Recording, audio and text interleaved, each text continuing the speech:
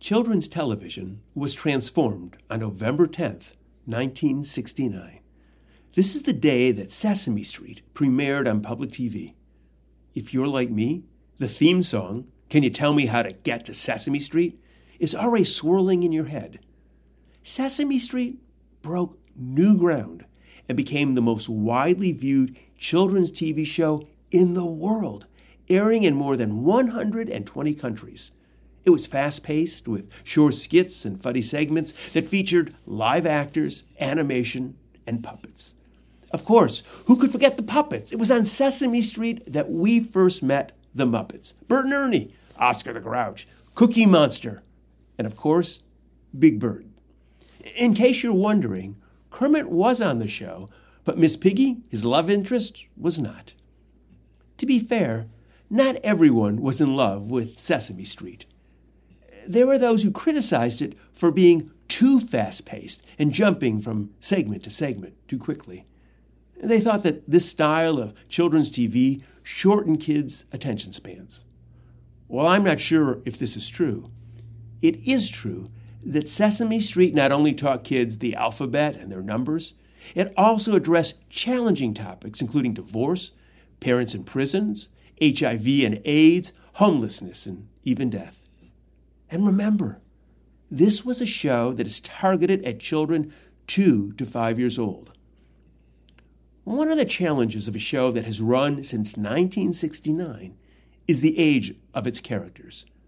It's funny to note that Big Bird, who stands about 8 feet, has remained 6 years old throughout the show's run. And as part of being a kid, Big Bird did what so many kids before and after him have done.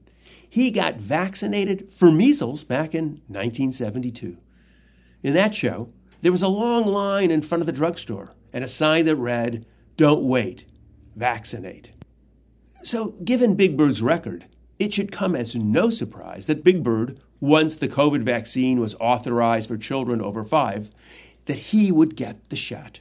But of course, in the political climate that we live in today that is so polarized and hyper-partisan, even a puppet getting vaccinated for COVID results in controversy.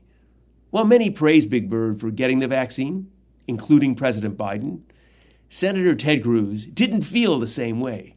He tweeted, funny, tweeting about a bird, kind of ironic, huh? Cruz tweeted that this was, quote, government propaganda. And a Fox News talking head accused the Muppets of, quote, brainwashing children. And worse than that, worse than attacking the iconic Big Bird, Cruz and the person from Fox made inaccurate statements about COVID and children, saying that they were not at risk of getting it. Their statements were false and thus dangerous.